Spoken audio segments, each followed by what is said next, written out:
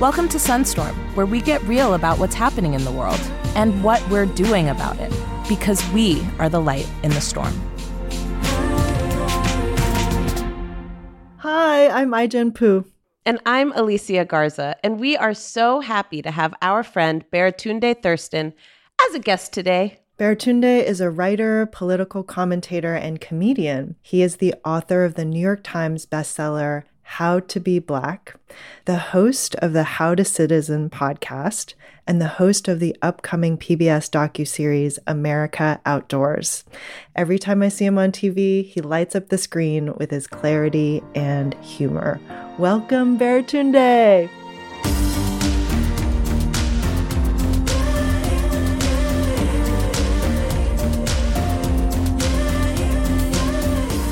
You're actually the best. But thank you for inviting me to this powerful space, y'all. Oh, it's so good to have you here, Baratunde. Thank you so much for joining Sunstorm. How you be?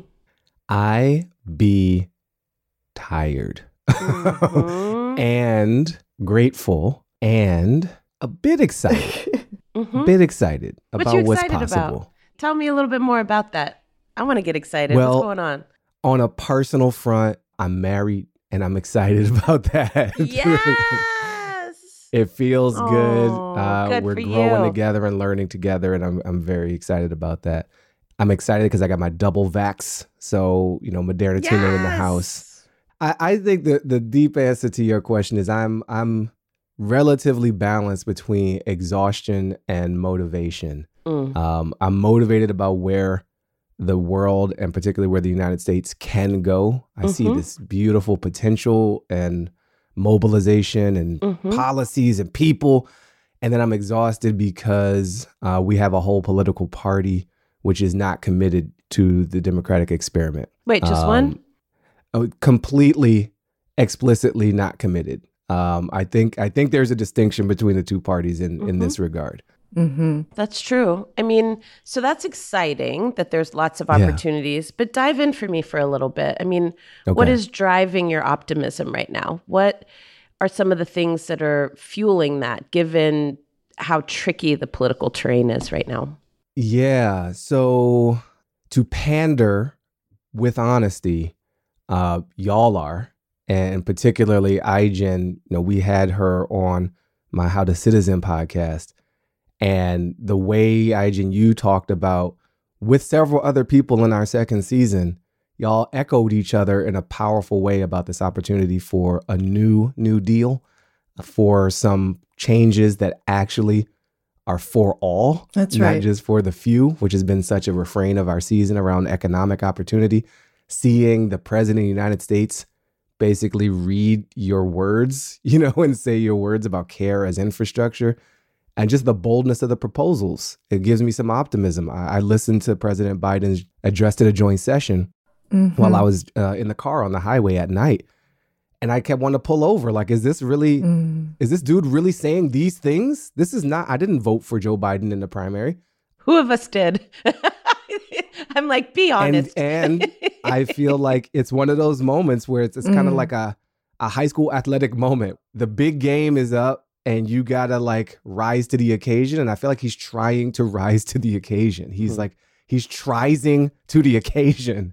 It really moves me, it really. And I think the specifics are in that speech.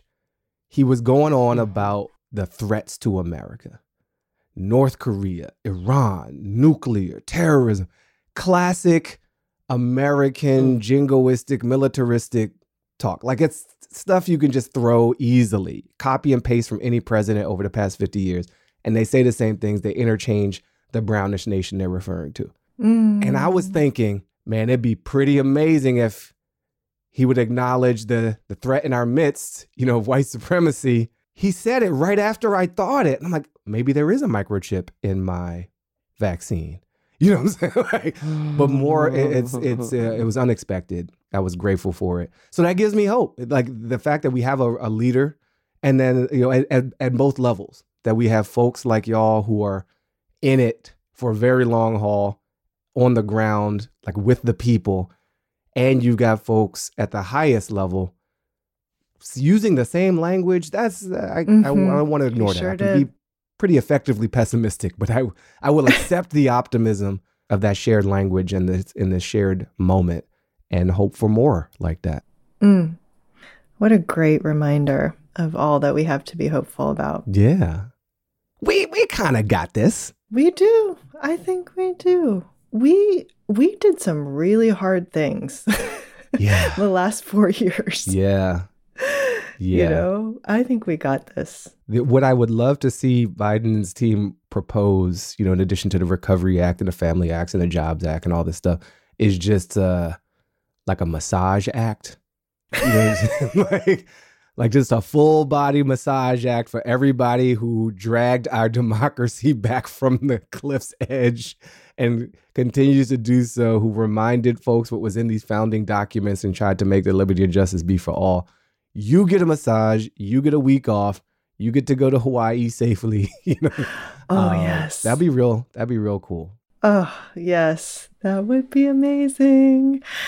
One of the things that I love about you, and every time you pop up on my CNN or MSNBC feed, it's so exciting because you're just an amazing and unique political commentator. You're humane, but you're also hilarious.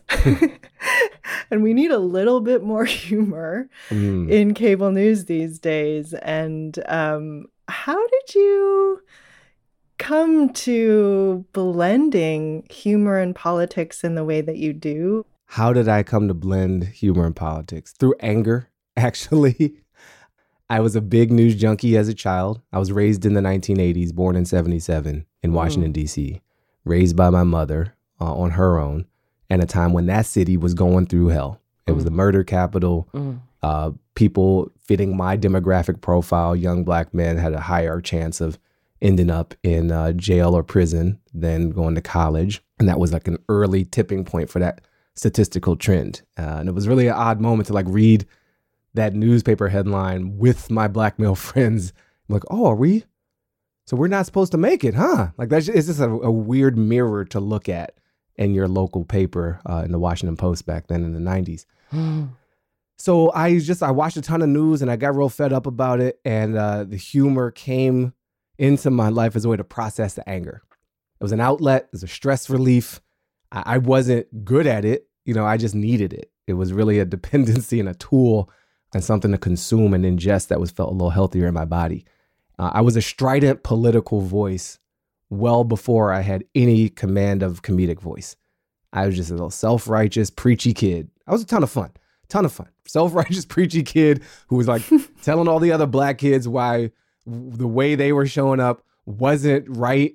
One of my early causes was the football team name of the NFL team in DC. And I was like, fellow Black people, we can't be rocking with this name. Like, this is not it. It's racist. We would burn the city down if they called this the Washington N-words. And hearing excuses from my friends, blah, blah, blah, blah, blah. Being mad at them for playing basketball instead of like being down for the struggle, which is really not like a fun friend to have in 10th grade. So it started there. And then the humor helped loosen me up a little bit. And I started writing a satirical newsletter where I took my self-assigned mission to inform the world, but toned it down a little bit to make it worth tuning into. And I found some resonance in this email newsletter that I started in my freshman year in college. And I knew it was working because people I didn't know wanted to be on the list. Like, yo, can you put me on your newsflash list? And that was when I started really practicing, in a literal sense, humor and weaving it into my political voice. And it's like, oh, it's actually, this pairs nicely, you know, like a wine with the right fish kind of pairing. It was good. It helped the whole meal go down.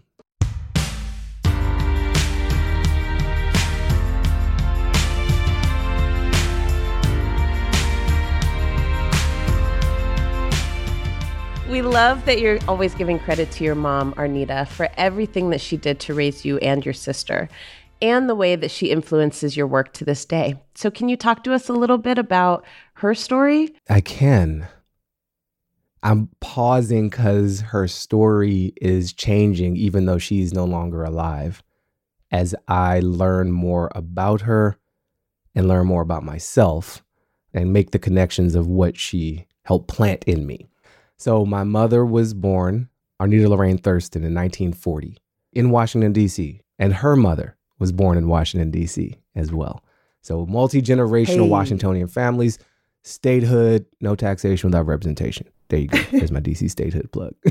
Just basic human rights. Here we go again.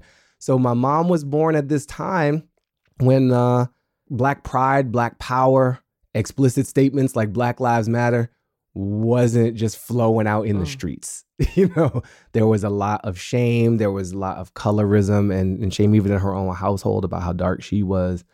And she had to help raise herself in certain ways.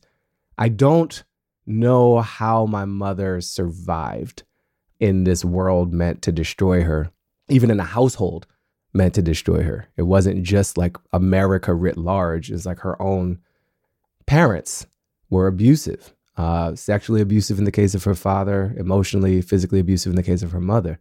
And so she found community elsewhere. She found gangs as a teenager. She found the Black Power movement in her 20s. And was out in these streets with the Eritreans and the Ethiopians and the Nigerians and the Afro-Caribbeans. Yes, the Eritreans. Yes. Yeah. Yes. So she, she had to teach herself, like singularly and collectively, to love herself. And I think that's things that I learned from my mother. It is the power to love yourself. If you can grant that to yourself, that is a key to unlocking your own freedom. And the willingness to evolve, to grow, to let go of things, to admit mistakes, and try to look with less shame at your own past decisions. So hard. Which is real hard to do. It's easy to ask others to do, easy to ask a nation to do. It's very hard to actually do it because then you got to face your own demons. So my mom, became a more self-loving, more independent, evolving person, stumbled her way into computer programming as a profession. Before that was a common profession for anybody to have, much less unmarried Black women with no college degree in the late 70s and early 80s. And then my mom, she was fun. She defied a lot of the narrative of what, again, this like big fat quotation marks, capital single, capital Black, capital mother. What does that mean in the capital H hood? And there's so much pop culture around who that person is and how limited she is and how she's struggling all the time, or how she has all the answers all the time, or she's just fixing these grits for these kids all the time. And my mom was like into the computers. We were members of the Sierra Club and went on hikes with them. We went camping and bike riding, and she was active in the peace vigils in the neighborhood around all the violence that was going on. She loved British comedies, So mom's was very creative and silly. She enjoyed enjoying. She wore a lot of tie-dye. She wore cowboy boots and tie-dye, bright colors. She was always playing with her hair and doing different things and improvising in the way she cooked. Maybe we're long-lost siblings because I'm kind of like that. I would not be surprised. And I think the pain that she experienced and some of the pain she inflicted, she tried her best to look at it, wrestle with it, and acknowledge it and move through it and transform it. She didn't have a lot of help in that. And there are certain choices she made that I see now, and I'm like, oh, wow. She was carrying a lot. And I'm amazed that she brought my sister Belinda and me into this world and helped usher us relatively healthily into this space. And I've been mostly really, really grateful and humbled by what she was able to do. And I'm also starting to acknowledge and feel okay. And there's things she wasn't able to do. And that's like, okay. Well, that's the conundrum of moms, right? I mean, they are our foundation. They are the lens through which we learn to see the world, right? And then as we become our own people, and we develop our own lens, we realize not only how hard that shit is. Yeah, right? respect. Like, wow, Ma, thanks. But we also realize that, our mothers and the people who raise us are also deeply complicated and complex. And we give them their propers for doing their best. And we're also like, when I have the shot, this is what I'm finna do. Got to mix it up a little bit, move it forward. It's making me think about this new TV show that you've got going on. I'm thinking Sierra Club. Oh. There's a connection here. Yeah. I'm hosting a show with/for PBS called America Outdoors. Hopefully it'll keep that title. It's possible it won't. It's not going to air until spring of 2022. So there's some time. 6 episodes. And it is an exploration of people and our connection to the outdoors and our connection to each other through the outdoors. I love this. It is a very beautifully wide net that we're casting about what outdoors is and who we're talking to and about and their connection. So it's hiking and marathoning and surfing and urban farming and river cleanups and all kinds of stuff. And we're connecting with indigenous communities, which are often not a part of the narrative, especially of national parks. There's a more complicated history of those that we're exploring pretty head on. And especially as someone who grew up kind of in national parks as just this unmitigated good thing, it's, there's always another story behind the story. And when the federal government declares this land vacant and available for, tourism and preservation, there's also a displacement and an erasure and an act of violence against people who don't meet the standard of land occupation and land improvement, as our government has so often done with indigenous nations here. We did 1 episode so far. We shot in Death Valley, California. I'm enjoying it. And it's nice to be out in the world after a year and a half of being almost just in this room. Like seeing other people. That's right. Somewhat close, moving my body out in places that I haven't been. It was the farthest I've been from home. Wow. Amazing. It was the farthest I've been from home since March of 2020. Amazing. So I'm real grateful for that. Yeah, thanks for asking about it. Well, one of the things that I thought of is just the theme of this season, Sunstorm, is really about, we've just been through an extraordinary time and we're still in an extraordinary time. And we're really trying to meditate on what are the things that we want to take with us that we've learned in this extraordinary time that we want to keep, and what do we want to leave behind? I'm wondering, do you have thoughts on what you want to take and what you maybe want to leave behind from this extraordinary time? I want to leave COVID behind, and I want to leave Nazis behind. Okay. So those 2 things, we don't need more of that. I got it. Like, I get it. I was like, okay, Nazis are real. Right. They're a thing. They wave flags and stuff. Cool. Right. Next. Cool. Like, we see y'all. Okay. Yeah. Well, I acknowledge you. Yes. We all just want to be acknowledged. I acknowledge you. Okay. Let's move forward now. Correct. I will take with me my ability to grill a whole fish. Ooh. Like, I'm so good at it, y'all. I take a branzino, I marinate it, I stuff it with citrus and herbs. I got the temperature just right. I grease the grill with some good old grapeseed oil, a nice high temperature oil, and I get those lines in it. And then when I flip it, it doesn't crumble. No. We were hanging with the in-laws very recently for the first time since before COVID. And my wife is like, I'm gonna need you to make those fish. We have a little dinner party. I need to show you off a little bit. Because I did not know how to do that before COVID.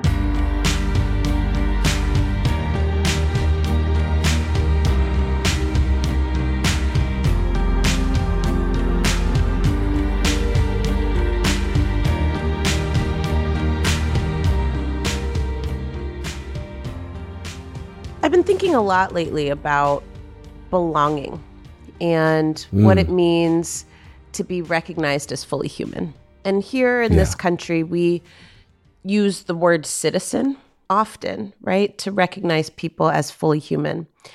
And I've heard you talking a lot about what it means to citizen in this country. And I think, well, here in the United States, we citizen very differently, right? So we're having an awakening, maybe even epiphanies around why and what it means to citizen. But I'm curious from your own perspective, in this particular moment where millions more people were inspired to participate in the decisions that shape their lives every day, what does it mean for you right now to citizen? And how is citizening changing, evolving, growing, or even maybe regressing a little bit? You can give us the optimism and the pessimism if you'd like.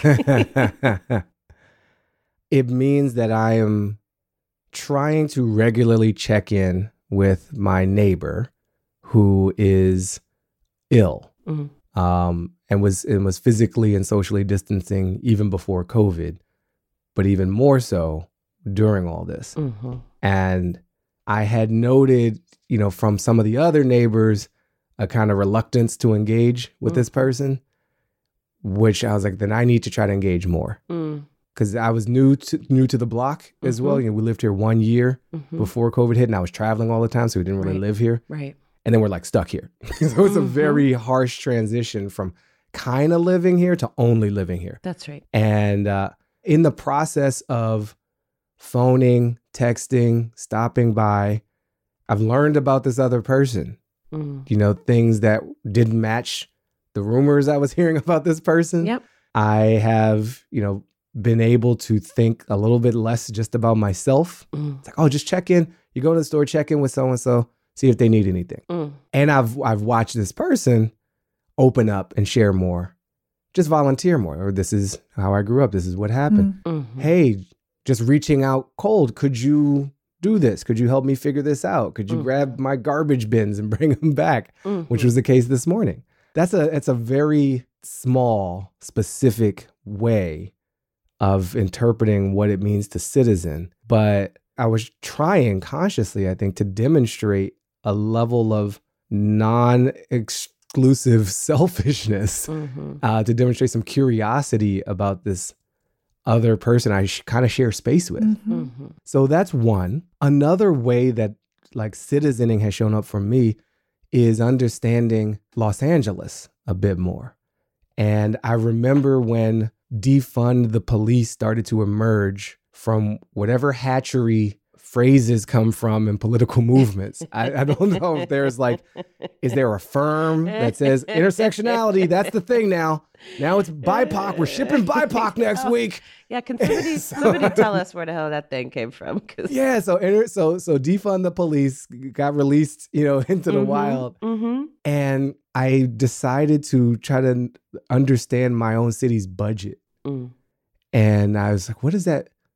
I think I get it, but a lot of the people I associate with are for it, so I'm probably for it too, but it was very distant. And I was like, well, I'm new here. Being new at a place is a great excuse to just poke around. That's right. I don't know nothing about it. Let me go to the website. Let me find this budget. Let me start looking live. And I was like, oh, wow, 54% of our budget goes to policing. 54%. And then when you go downtown and you see the camps growing of people who are just houseless, living on the streets. Yeah. And you say to yourself, 54%. Why is that happening? Yeah. So it's a gross misallocation of our money. And so I try to do something about it, sign this thing, show up to this thing, talk about this thing, use what power I have. And that's the last piece is I've just been much more conscious about what my power is and how I'm using it. And I have preached that simple line for a little while. It's not just voting. In democracy, we got more than our vote. Voting super, super important, especially in election years. But we have money, we have voice, we have attention. Probably the most power we have is what we put our attention on. Doesn't require any cash. Everybody makes that choice. And every choice we make is an exercise of our power because it's a shift of our attention. So I'm feeling into that. And I was like, well, I have this voice. I have this radio voice. Yes, you do. Yes, I got this. And I've learned some of what that voice the power that lies within it. And so I've been more conscious of late, the past year-ish. What am I saying? Where am I saying it? And what unique opportunities do I have to try to plant some notions and some seeds? So showing up, using my power in much more conscious ways. And I'm acknowledging there's so much more to experiment with and learn and figure out. Try to be humble and not trying to do everything.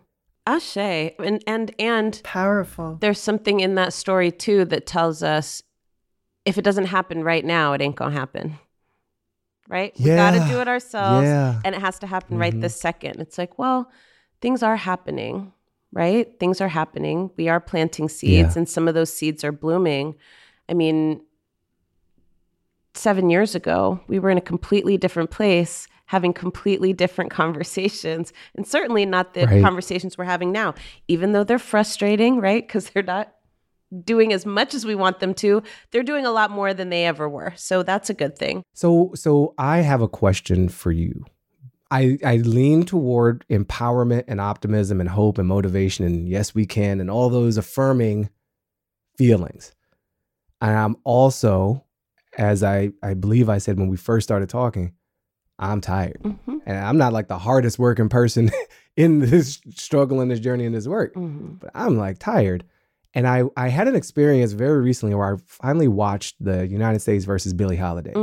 And it deeply affected me in ways that I didn't expect. I know most of the stuff. At some level, my mama already told me. And if she didn't say it explicitly, I felt it. But I watched that and it unsettled me physically. Because I think it was a reminder of the longevity of the systems that we're trying to moderate at a minimum, completely overhaul and redesign at best. And I just got into this like angry funk where I was just like, fuck it. This whole place, there's so much foul history here.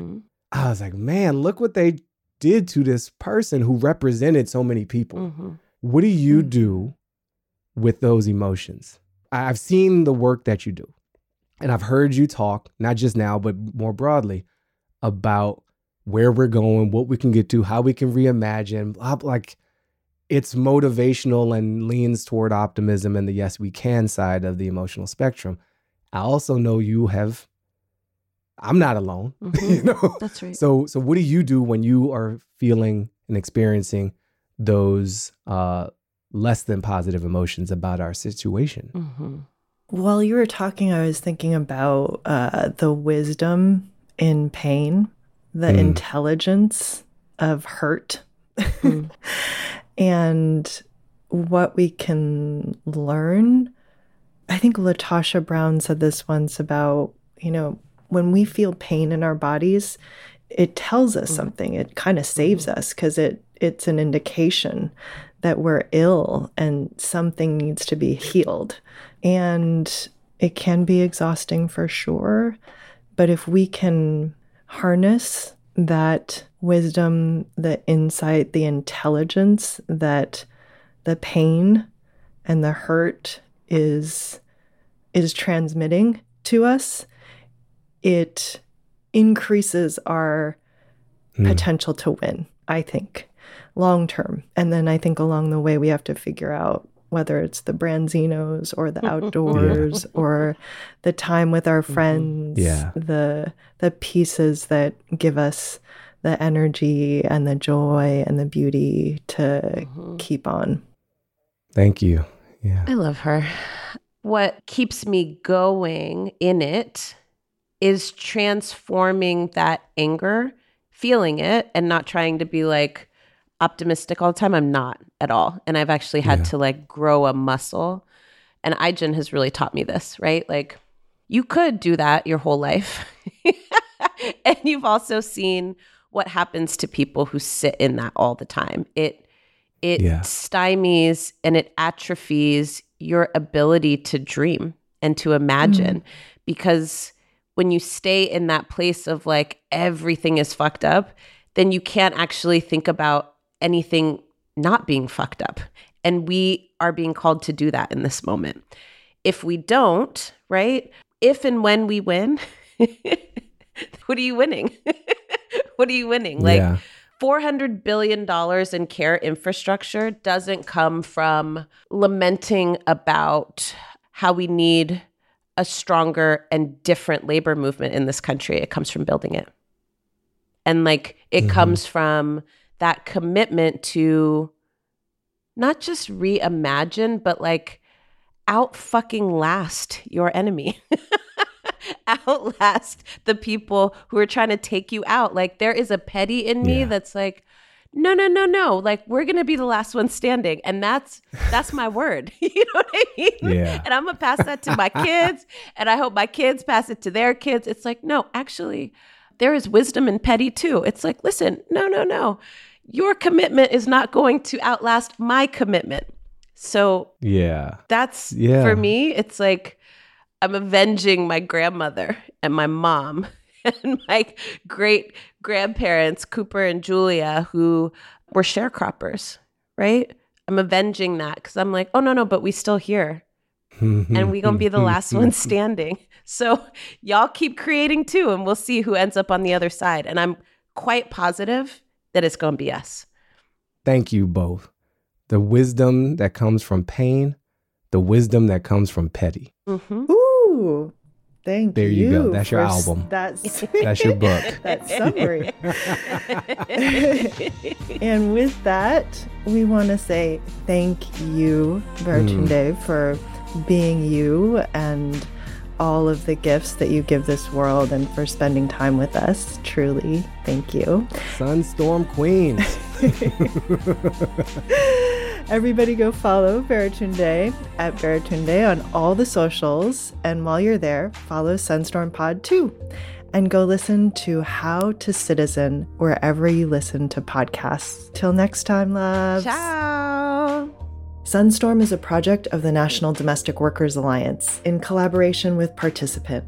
Sunstorm is executive produced by Alicia Garza, Aijen Pu, and Christina Mevs Apgar. Sunstorm is produced by Amy S. Choi and Rebecca Lehrer of the Mashup Americans. Producers are Shelby Sandlin, Mary Phillips Sandy, and Mia Warren. Original music composed by Jen Kwok and Jody Shelton.